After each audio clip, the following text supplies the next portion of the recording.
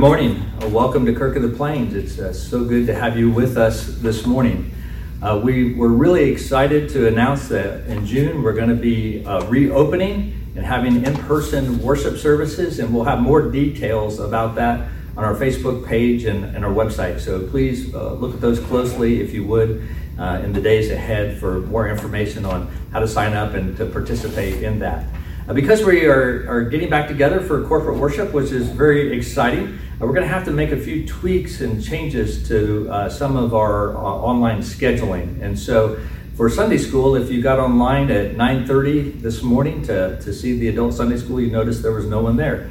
And that's because we're going to have to change that Sunday school for today only to 2 p.m. due to a scheduling conflict. But then beginning next Sunday, May 31st, we're going to move Sunday school to 9 a.m., which would then allow our people to get from their homes to here at the church for worship. And so please make note of that if you would on your calendar so that you'll know, be able to be at the right place at the right time and participate. Also this week we have completed our Wednesday evening study on the benedictions of the Bible, and it was a wonderful study, and we're just so thankful for many that were able to be a part of that.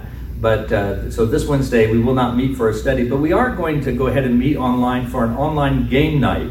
And so if you'd like to be part of that, we encourage you to sign up on our Facebook page and participate in that as well. Well, we're so thankful to be able to be here this morning and to worship with you. If you're visiting with us for the first time, we do encourage you to download the worship guide. It'll give you all the words to the songs and the things that you'll need to participate in the worship service so that you can follow along. So this morning, let us draw our attention to the Lord, and I invite you now at this time, if you would, to bow your heads for a time of silence and preparation. Please bow with me if you would.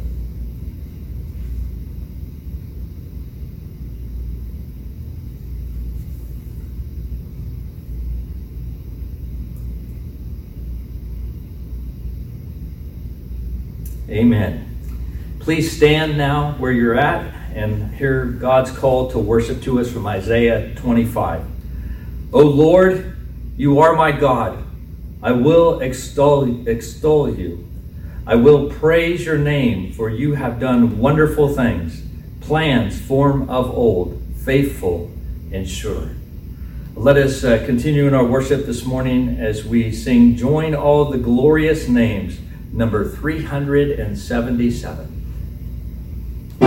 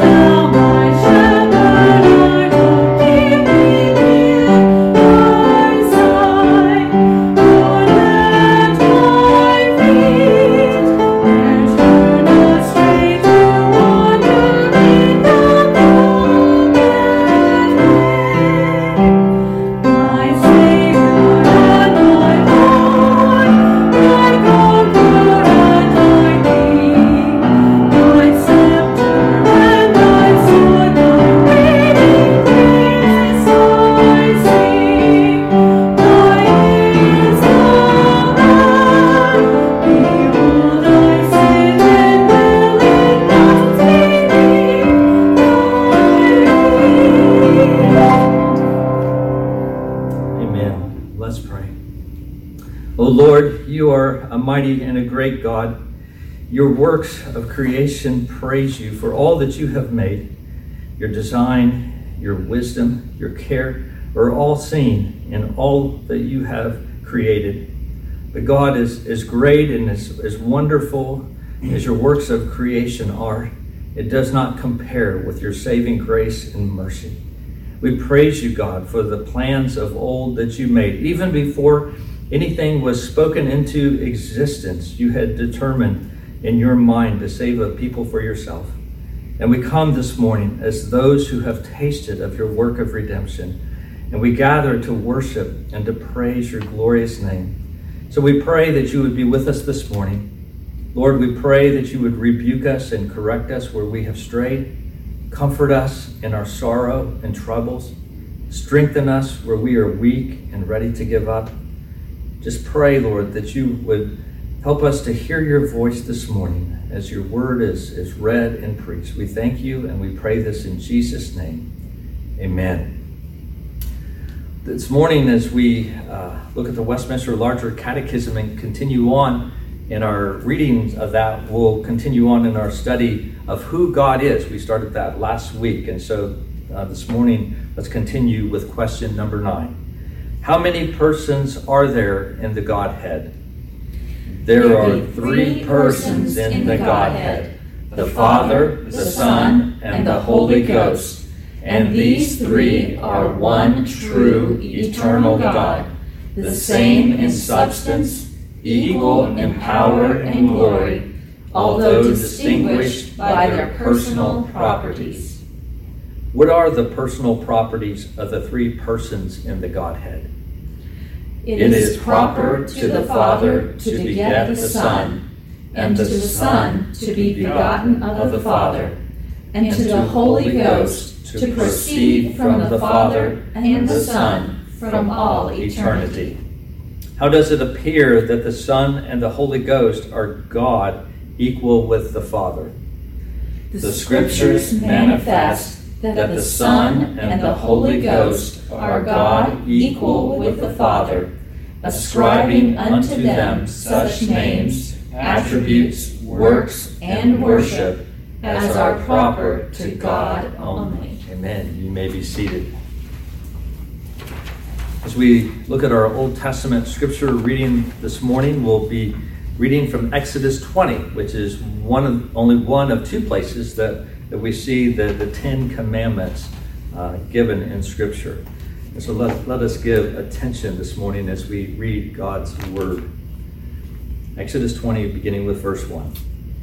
And God spoke all these words, saying, I am the Lord your God, who brought you out of the land of Egypt, out of the house of slavery.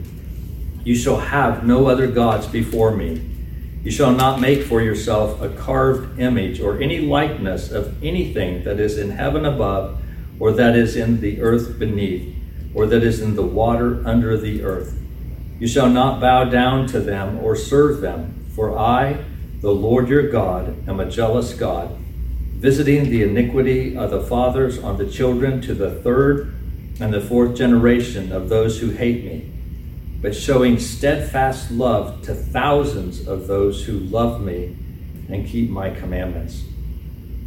You shall not take the name of the Lord your God in vain, for the Lord will not hold him guiltless who takes his name in vain. Remember the Sabbath day to keep it holy.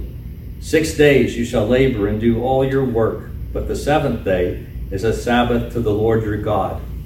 On it you shall not do any work, you or your son or your daughter, your male servant, your female servant, or your livestock, or the sojourner who is within your gates. For in 6 days the Lord made heaven and earth, the sea and all that is in them, and rested on the 7th day. Therefore the Lord blessed the Sabbath day and made it holy. Honor your father and your mother, that your days may be long in the land that the Lord your God is giving you. You shall not murder. You shall not commit adultery. You shall not steal. You shall not bear false witness against your neighbor. You shall not covet your neighbor's house. You shall not covet your neighbor's wife, or his male servant, or his female servant, or his ox, or his donkey, or anything that is your neighbor's. Now when all the people saw the thunder and the flashes of lightning and the sound of the trumpet and the mountain smoking, the people were afraid and trembled, and they stood far off and said to Moses, "You speak to us, and we will listen, but do not let God speak to us, lest we die." Moses said to the people, "Do not fear, for God has come to test you, that the fear of him may be before you, that you may not sin."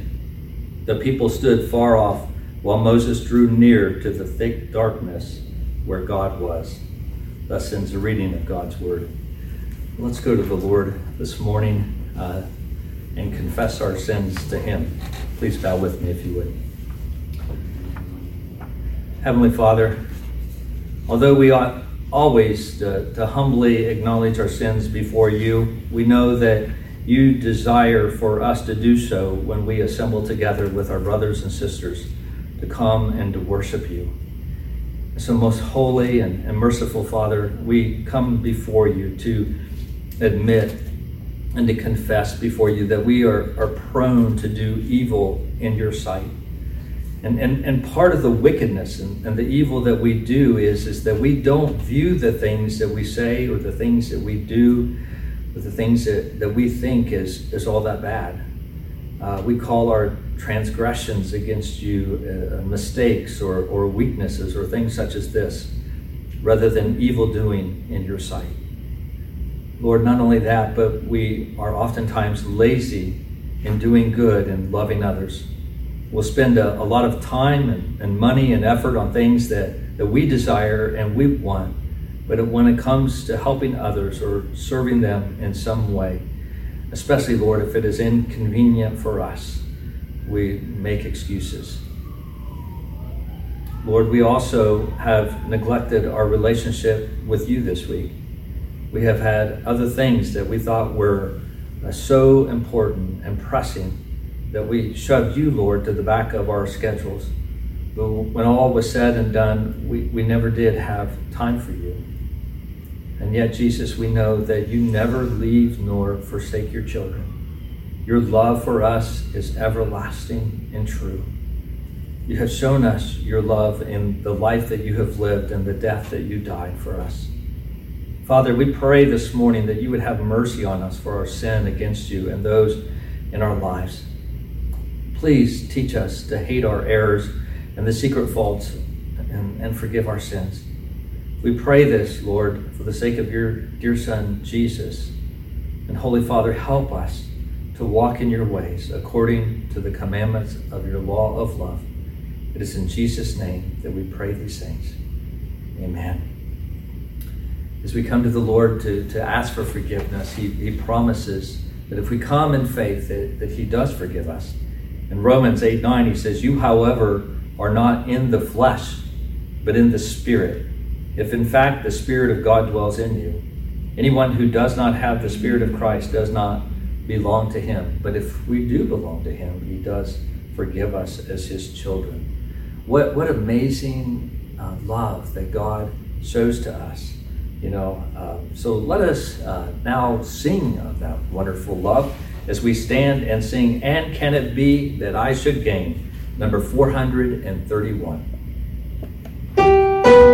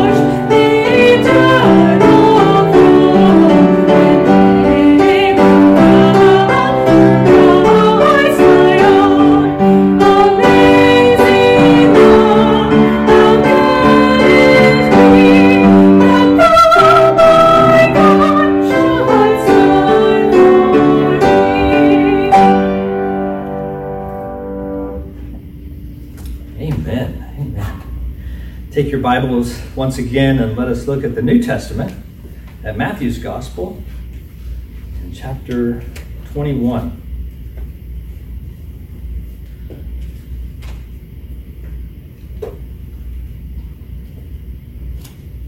Just reading from verses 12 through 17 this morning. And Jesus entered the temple and drove out all who sold and bought in the temple. And he overturned the tables of the money changers and the seats of those who sold pigeons. He said to them, "It is written, my house shall be called a house of prayer, but you make it a den of robbers." And the blind and the lame came to him in the temple, and he healed them. But when the chief priests and the scribes saw the wonderful things that he did, and the children crying out in the temple, "Hosanna to the Son of David," they were indignant. And they said to him, "Do you hear what these are saying?"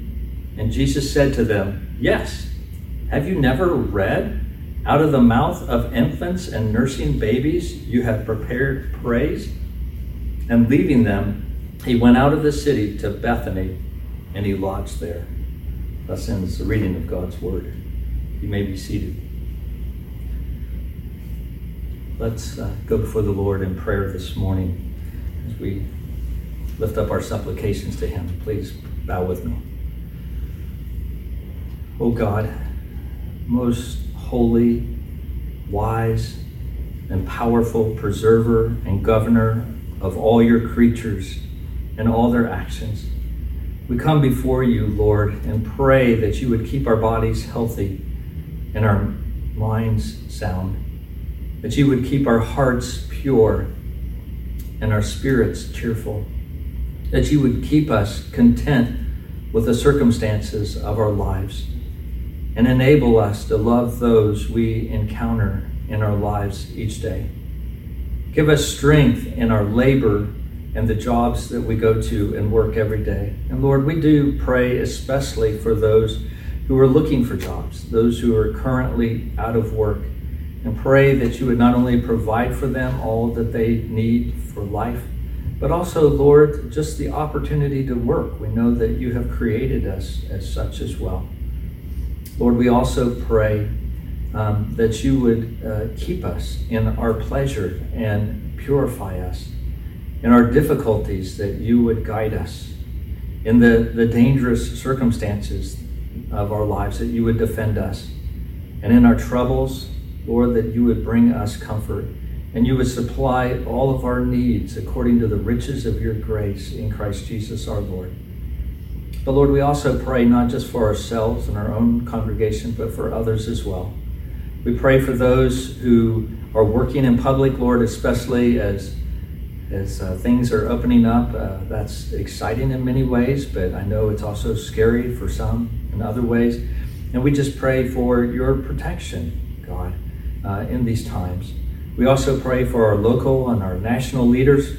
We pray that they could work together for the good of our country and the citizens.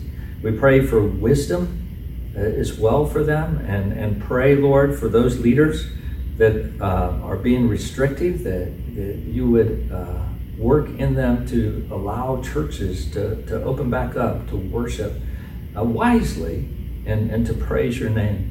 We pray for those, Lord, who are working on a vaccine, and just pray that you would make their efforts profitable, and that maybe soon, Lord, we may have some treatment for this COVID-19 virus that we are encountering.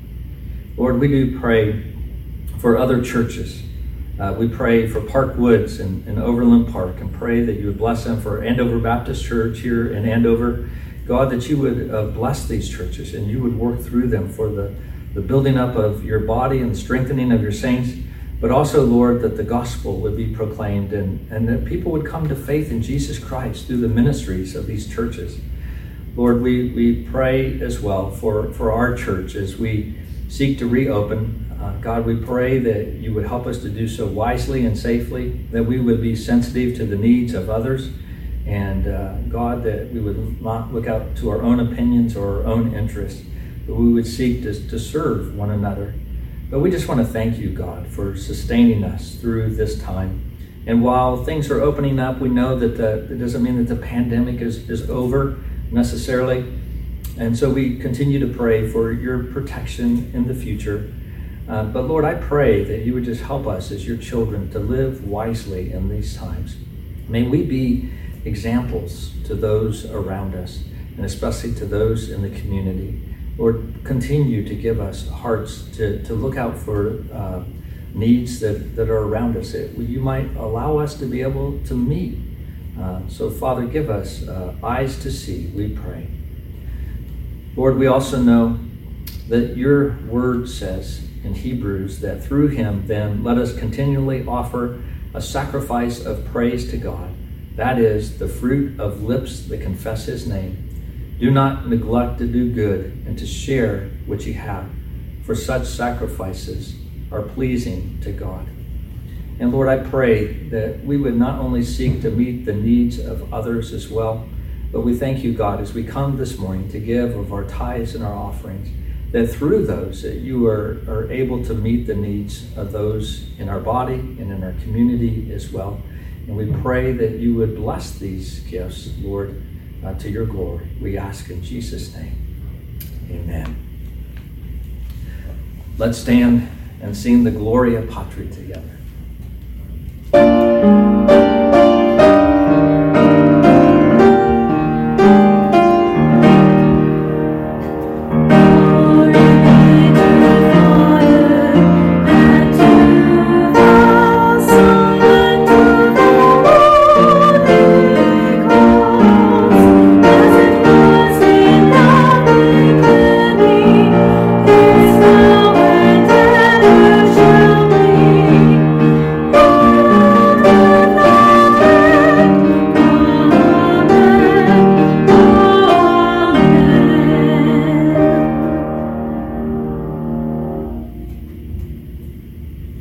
Hebrews chapter 6, we'll continue on in our study of this chapter, beginning with verse 9 this morning. So give attention to God's word.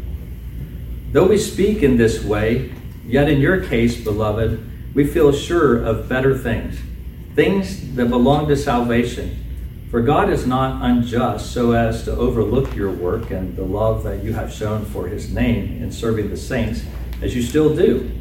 And we desire each one of you to show the same earnestness, to have the full assurance of hope until the end, so that you may not be sluggish, but imitators of those who through faith and patience inherit the promise. Let's pray.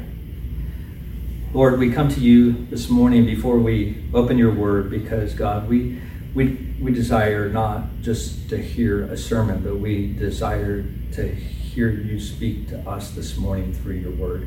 And so we pray for your Holy Spirit, God, not only for me as I speak this morning, but Lord, even for those that hear, that you would open our ears to hear and to receive your word. God, we pray that we would not be dull of hearing like the Hebrews that we've been studying, but God, that we would have hearts that would be receptive to receive your word, that our hearts would be fertile soil, and that out of that, God, you would bear fruit to your glory. We ask in Jesus' name, amen.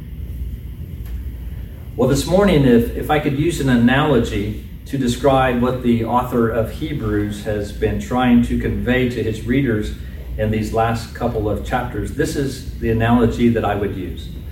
Imagine, if you would, that there was a football team and they were playing a game and they were actually doing very poorly. As a matter of fact, they were grossly behind, playing terrible, and it's now halftime. And so they head into the locker room, and right behind them is the coach.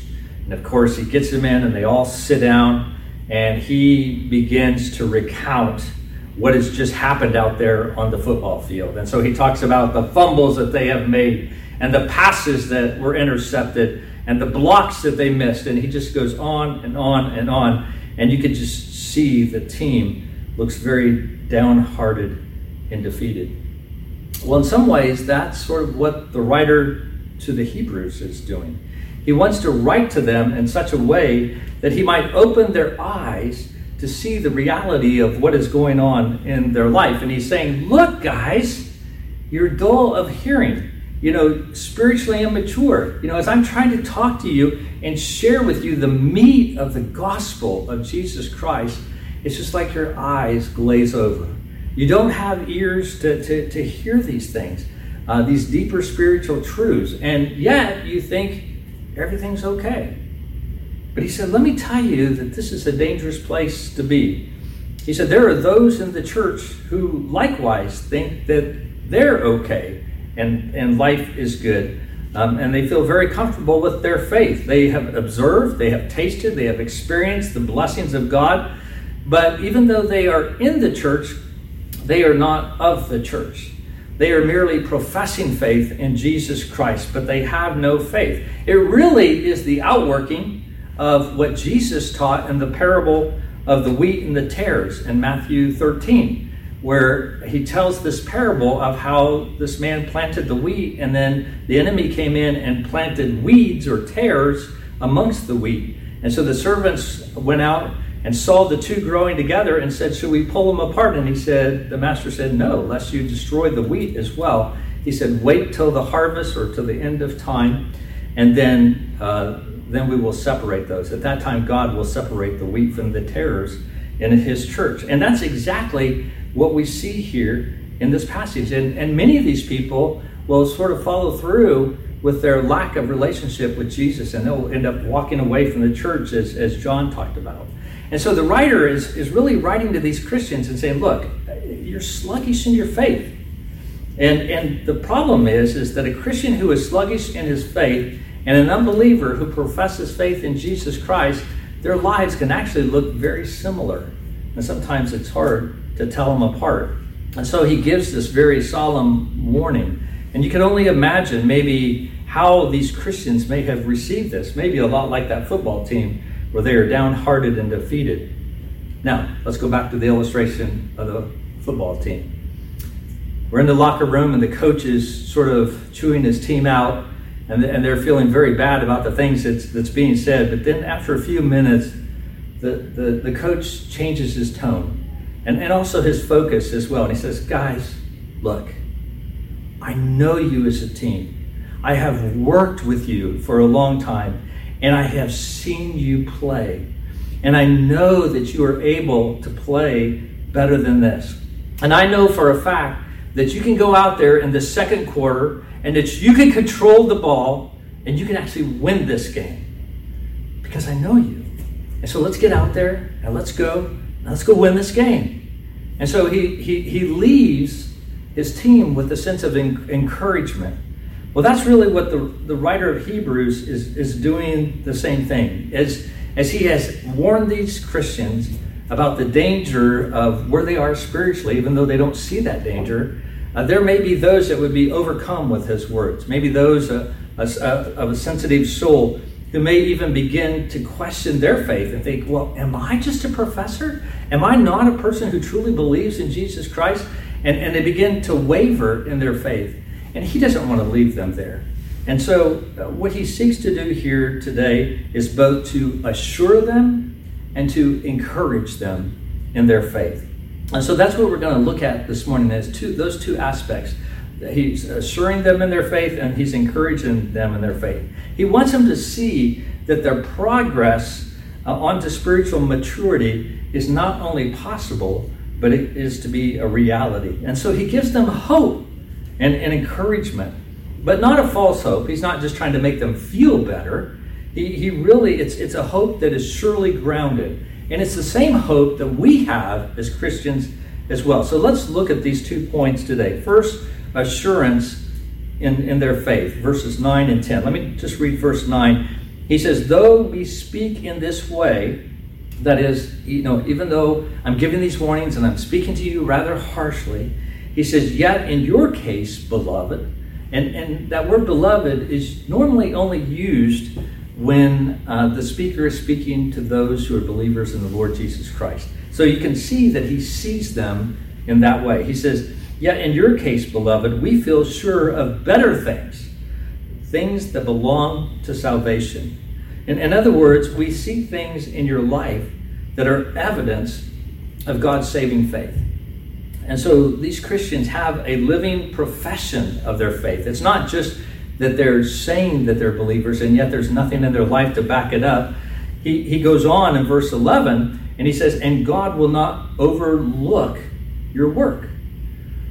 He says, verse 11, for God is not unjust so as to overlook your work and the love that you have shown for his name in serving the saints as you still do. Now, he's not saying here that God will reward these believers for the services that they have rendered. In other words, it's like God's looked at your life and he sees that you're good, outweighs your bad, and so therefore God's going to reward you. That's not what he's saying. He's not saying that your works will commend you to God in some saving sense, even though there are those who have taken this passage and interpreted it that way. I mean, for example, the Roman Catholic apologists sort of cite these words to support the doctrine of the meritorious character of good works unto justification.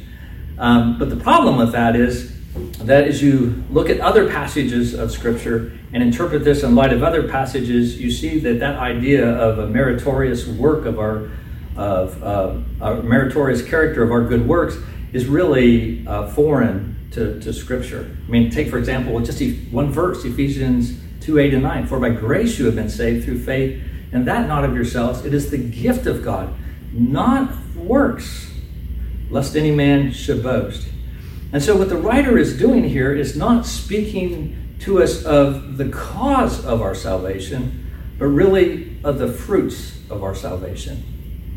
Now, I want to look at a few verses, and I want you to follow along with me if you could. We're going to sort of do an old-fashioned Bible drill, so get your Bibles out. And first of all, turn to Ephesians chapter 1, verse 15. Ephesians 1:15. Paul is writing to these Ephesian believers, and he says, for this reason, because I have heard of your faith in the Lord Jesus and your love toward all the saints, I don't cease to give thanks for you, remembering you in my prayers. He says, in essence, I consider you believers. I pray for you. And the reason I do that is because I see your faith. But not only do I see your faith, but I also see the evidence of your faith as well. And that is the love that you have towards all the saints. Look at Colossians chapter 1, verse 3.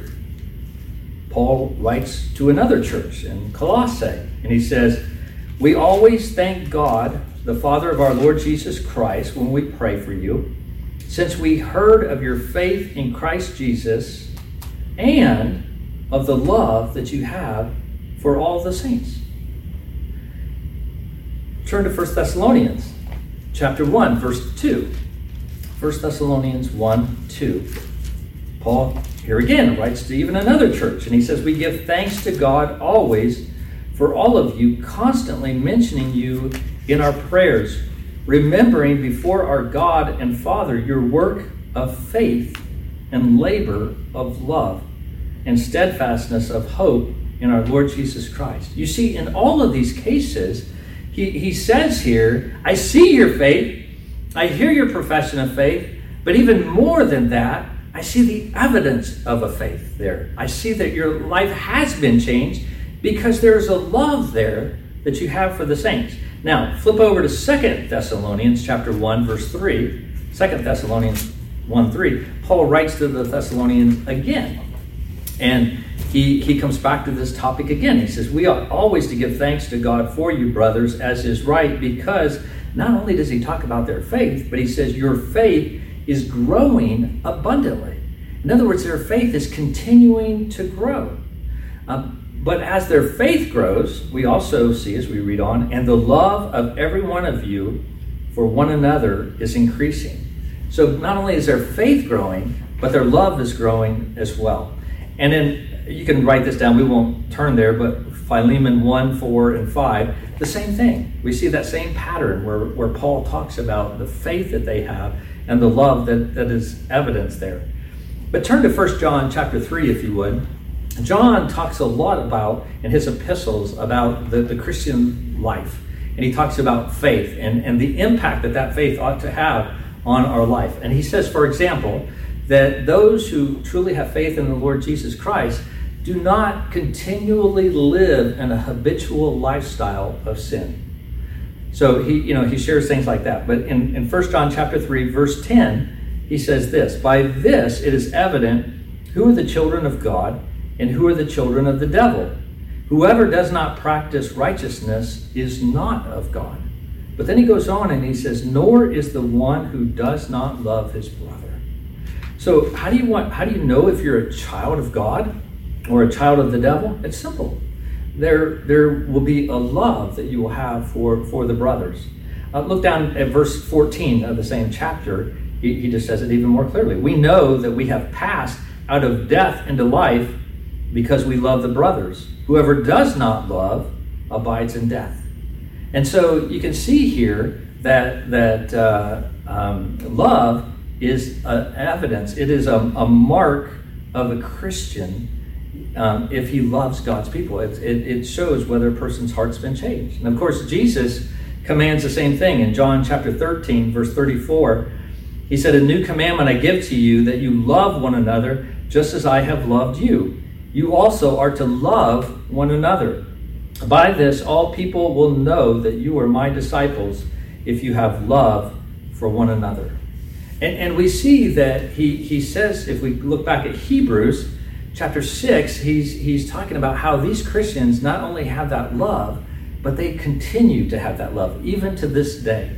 And so we see that evidence. Now, turn, if you would, over with me to Hebrews 10, verse 32. He's talking about, in Hebrews 10, about the suffering that these believers had gone through in their life. But he also talks about how in the midst of that suffering, they were serving other believers as well.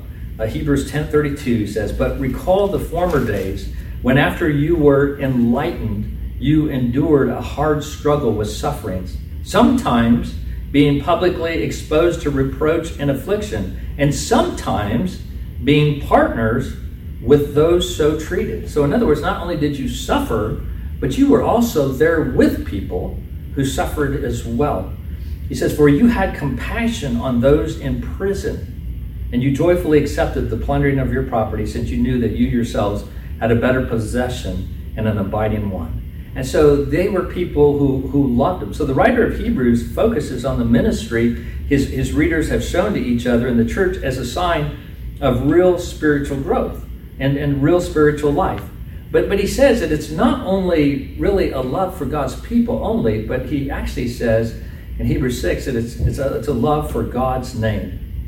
The very reason that they could love each other so much and serve each other so well was because they loved God so much. The key to true Christian service is a burning love for the Lord Jesus Christ.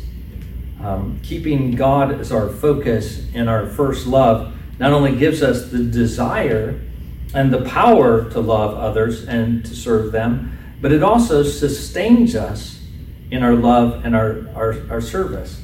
You know, maybe you have known people in your life who do serve the Lord, and you're so appreciative of their service, but it seems like their service sort of comes and goes. Sometimes they overcommit, so they serve for a while, and then they sort of back off. And then others who, will serve, but they'll sort of grow weary in doing that service. But then, other believers, and I would sort of say my wife is like this, if I could sort of brag on her and give thanks to God for her. But she has this kind of service. It's a service that just keeps on giving and giving and giving. And you see no end to that. And it's not because my wife is fantastic, although I think she is. But, it's only God's love that has such staying power in our lives. As we know the Lord Jesus Christ, as we grow in him, as we abide in him, and he pours his love out into our hearts, we see that love manifest to other people. If I could read from 1 John again, 1 John 4:19, he says, we love because he first loved us. You see, that's where our love comes from, because God loves us. He goes, if anyone says, I love God, and he hates his brother, he's a liar. For he who does not love his brother, whom he has seen, cannot love God, whom he has not seen. And this commandment we have from him, whoever loves God must also love his brother. And so this is why the writer to the Hebrews is excited to see his readers are busy helping one another. But I also want to draw out another point, if I could too, here about their service. Actually, the word for service that's used here is diakoneo, which is obviously the word that we derive deacon from. And so it's a diaconal ministry. Now, diaconal ministry, it's not limited to meeting physical or temporal needs, but it does mainly address that kind of ministry. And he's saying here that that's the kind of service they gave. Now, I know in the PCA there's all kinds of controversy of what is the role of women in terms of the diaconate, and different churches fall down different places. I understand that. But I would argue in some ways that's sort of too narrow. As he is saying here, really everyone in the church ought to serve as a deacon, ought to do diaconal type ministry. I'm not saying that women or youth or children ought to be on the diaconate. I believe that's a office for men only, but we have to all be involved in diaconal ministry.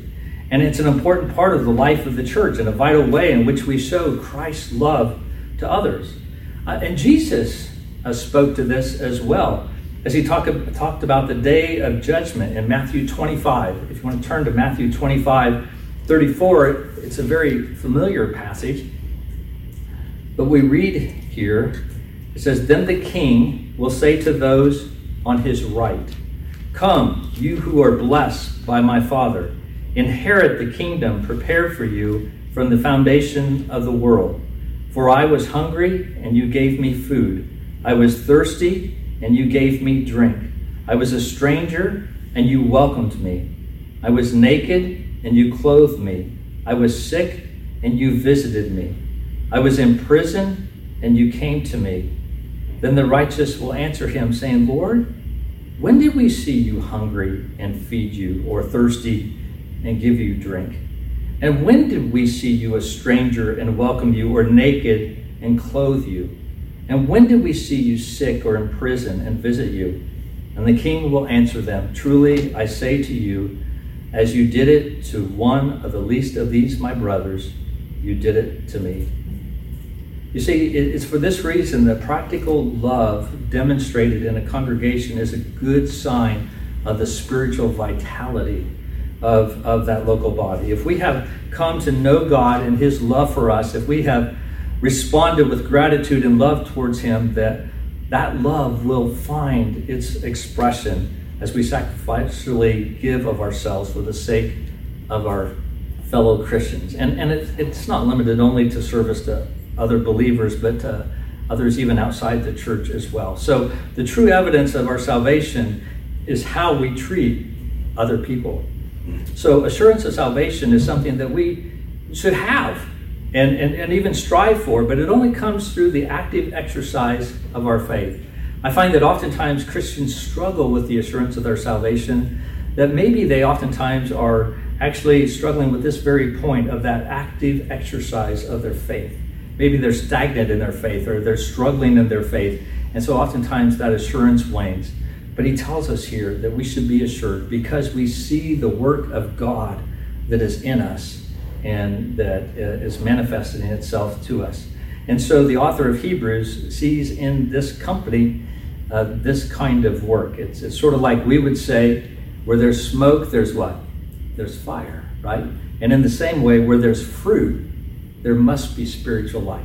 And so this pastor is encouraged, and he's assuring his followers of God's work in them. But second of all, he encourages them in their faith in verses 11 and 12.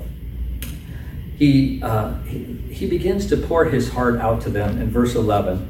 And he said, "And we desire each one of you to show the same earnestness, to have the full assurance of hope until the end." First of all, what he's encouraging them to do is to look forward to the hope that they have in Jesus Christ. He wants his readers to press onward in the Christian life, to show diligence in their faith, as it says here in the ESV, to show earnestness or a sense of eagerness in terms of their faith. But he wants them to be eager about the assurance or the certainty of the hope that they have in Jesus Christ. It's the idea that we see in Philippians chapter 1, verse 6, where Jesus says, that which God has begun, he will complete. And we can stand confident in that. And so as we go through the trials and the difficulties of this life, as we are tempted, as we are, Satan's always wanting to get us off the path. As we go through those times in our life, we can lift our eyes beyond them and to look at the hope that we have. It sort of reminds me of Paul's pastoral prayer in Ephesians chapter 1. Ephesians 1, verse 18. Paul says, having the eyes of your hearts enlightened, in other words, having become spiritually alive, having become a believer in the Lord Jesus Christ, and the scales have fallen from your eyes, and you see things, you see reality clearly. He says, having the eyes of your hearts enlightened, that you may know what is the hope to which he has called you. That God has saved us, and he has saved us to something, to a hope. What we have in this world is not all there is. We are looking forward to the day when we can be with him in glory. And he goes on and he says, what are the riches of his glorious inheritance in the saints, and what is the immeasurable greatness of his power towards us who believe, according to the working of his great might. And so you see this sense of God is powerfully working in us. And so this is what diligence or earnestness in faith provides. It's an ever-increasing awareness and possession of the riches that are ours in Jesus Christ with an everlasting joy. And so he says, keep that sight before you, that hope, and grow in the fullness of that hope as you diligently move forward. But then he also tells them to look back as well. He says in verse 12, so that you may not be sluggish. In other words, he says he wants you to be earnestly moving forward and not sluggish in that, not hesitant in that. Actually, the word sluggish here, the Greek word here, is the same Greek word that's used in chapter 5, verse 11, that's interpreted dull, that you're dull of hearing. And he says, so that you may not be dull of hearing, or you may not be sluggish in your faith, but imitators of those who through faith and patience inherit the promises. What he's saying is that we are to look back and to be encouraged by the example of faith of those who came before us. And he's going to talk about this more in verse 13 when he talks about Abraham, or in chapter 11 when he talks about the heroes of the faith. And his point is that we should learn what faith and patience are all about through the lives of other Christians.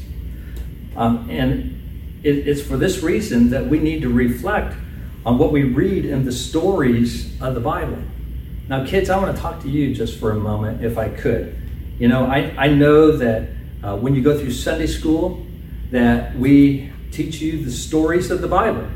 And you probably have heard these stories a lot. We teach you about the lives of Moses and Joseph and Joshua and David and Jesus and Paul and many other people. And as you go to Sunday school each week, you hear these stories. And if you're a fifth grader by now, you have heard these stories hundreds of times. Because not only have you heard it in Sunday school, most likely you hear it in family worship, or as your parents teach you as well. Some of you may go to Christian schools, and you may hear it there as well. And you may hear these stories, and they may even become boring to you. You may think, oh, I know that story. I've heard that story. As a matter of fact, you just want to jump in and just finish the story for the Sunday school teacher to help put both of you out of your misery, right?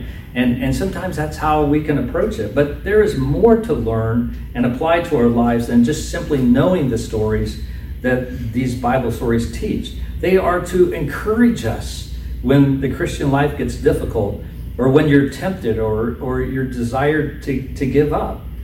Now, kids, I don't know if you've ever gone on a long walk, and maybe you've gone with your family or someone else, and you get most of the way through the trip, but you're not quite to the end yet, and you're just feeling very tired, and you just plop down on a bench or maybe beside a tree or something like that. You're just like, I can't go any farther. Or maybe you're older and you're running with some friends, and you guys decide to run 10 miles, and you're thinking, I can do this. Well, on about mile 6, you're realizing, I'm dying here. And so you're over there leaning against a tree, out of breath, and your friend's like, come on, let's go. And you're like, okay, I wasn't as prepared for this as I thought. And you just think, well, the Christian life can be like that sometimes. There can be those points in our Christian faith where we feel stuck, where we just feel like we just cannot go on. And we need to look at the life of those believers who have gone before us and ask things like this, like, what do they say about my own situation? How do they inform me about the things that I am encountering in my life? Or what do they say about the blessings that come through long suffering and patient reliance upon the Lord? And that's why you'll hear many Christians who really enjoy reading Christian biographies, because they get that sense of encouragement. And in those times, it's important that we realize that we're not alone, and that the things that we are facing, we're not the first person to face them. And yet, that's where Satan wants to tempt us. He wants us to think that God has forgotten us. He wants us to think that we're alone. He wants us to think that we can't make it. And so he's whispering these lies in our ears. But as we have these stories in our minds, and they inform our thinking as we're walking through life, we realize that, we're all like mountain climbers. Now, I don't know about you, I don't like heights too well, but, let's just imagine we're all mountain climbers.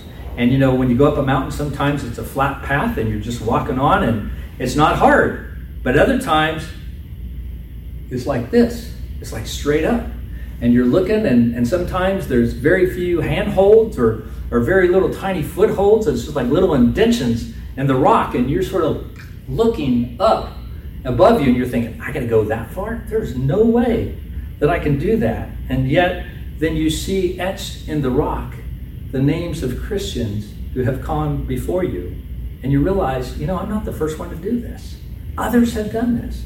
They've made it.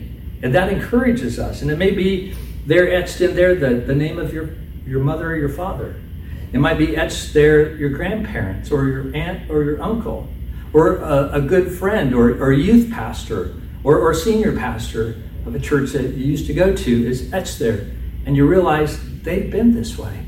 And that encourages your soul.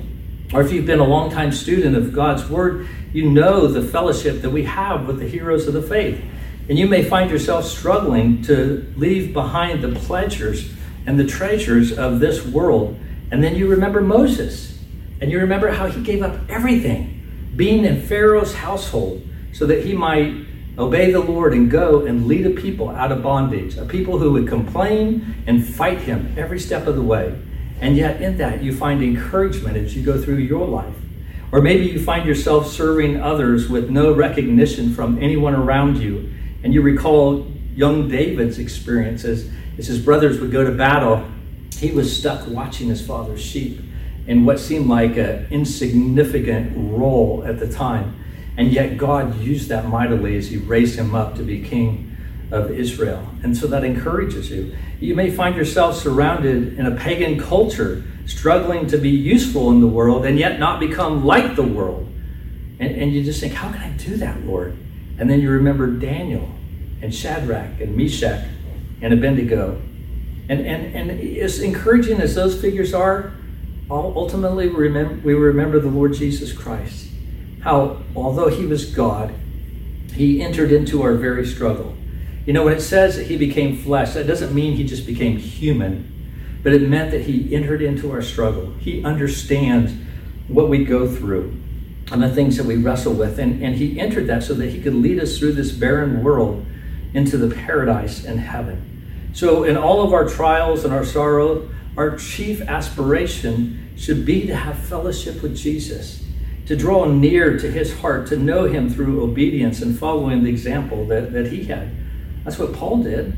In Philippians chapter 3, verse 10, Paul says, that I may know him, that is Jesus, and the power of his resurrection, and may share his sufferings, becoming like him in his death, that by any means possible I may attain to the resurrection from the dead. You see, what Paul realized that changed his life in every way is that every valley that he went through and every peak that he traveled in this world, he saw that Jesus had already walked that way. That it was a path that Jesus had left for us to follow, to encourage and to strengthen us. It was a path where you look to the side and I don't mean to be flippant here, but it's like you see a sign that says Jesus was here. And you realize he's come this way. and he will help us in our times of difficulty. And yes, I know that path leads to the cross, but that path also leads to the open tomb where Jesus was resurrected, and then the dawn of a new creation in the glory of Jesus Christ. And so this morning, as we hear these words, I hope it encourages you in your faith to be diligent, to be earnest, to be eager in your faith, to grow in that full assurance, to think back and to realize that God has been at work in the lives of his people for centuries, to encourage you in your walk with the Lord as well. So keep that before you as you leave this place today, to face life in all of its fullness, whether it be the pandemic and all that entails with people who have fear and worry. Maybe you're struggling with fear and worry. Maybe frustration with people over all of this. It could be that you're not sure about your job and your financial future. I mean, it could be the political backbiting that's going on in our country and the signs of decay in our culture and in our country. It may be the struggle that you have with the world that's pulling on your children, and you're very concerned about that. It could be the challenge of finding a godly spouse. There's just so much that we face every day that's hard. It's discouraging. It weighs heavily upon our hearts. But he is calling us today not to lose hope. Not to lose hope. Paul says in 1 Corinthians 13:13, he says, so now faith, hope, and love abide, these three. And we oftentimes see those three things put together. And that is something that God is doing in the hearts of his people. He is giving them hope, he gives them faith, and also love. And as you look at our passage, I just want to close again by reading through the passage again. And I want you to see that all three of these things are here, that God is doing in his people because he loves them. Though we speak in this way, yet in your case, beloved, we feel sure of better things, things that belong to salvation. For God is not unjust so as to overlook your work and the love that you have shown for his name in serving the saints as you do. So God has given them his love. And we desire each of one of you to show the same earnestness, to have the full assurance of hope until the end, faith, love and hope until the end, so that you may not be sluggish, but imitators of those who through faith and patience inherit his promises. Brothers and sisters, we can rejoice and we can be assured and we can be encouraged because God is working in us this faith, hope, and love. Please bow with me, if you would, for a moment of reflection upon the passage that we've heard today.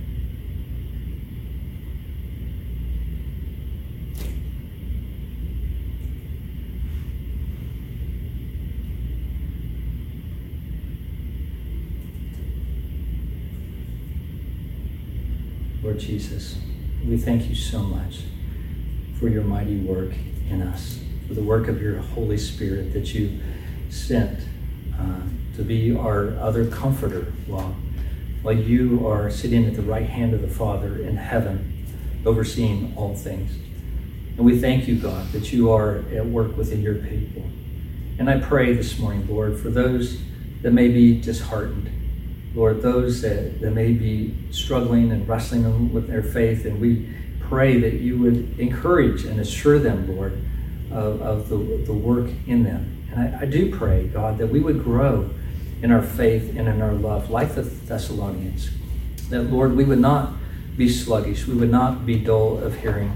And God, if there be any that are here today who are such and are complacent in that. That God, you may shake them awake, in essence, to see the reality of the condition of their heart and their soul. And Lord, that you would work in them, God, to cause them to grow on to maturity, to enjoy the things that you have given to us, and to delight, Lord, in the deep riches of the gospel of Jesus Christ. Help us all to grow in that. Help us to grow as a congregation in that as well. Lord, that we might manifest that in even greater love, not only to each other, but to others as well. We thank you, Lord, and pray this in your name. Amen.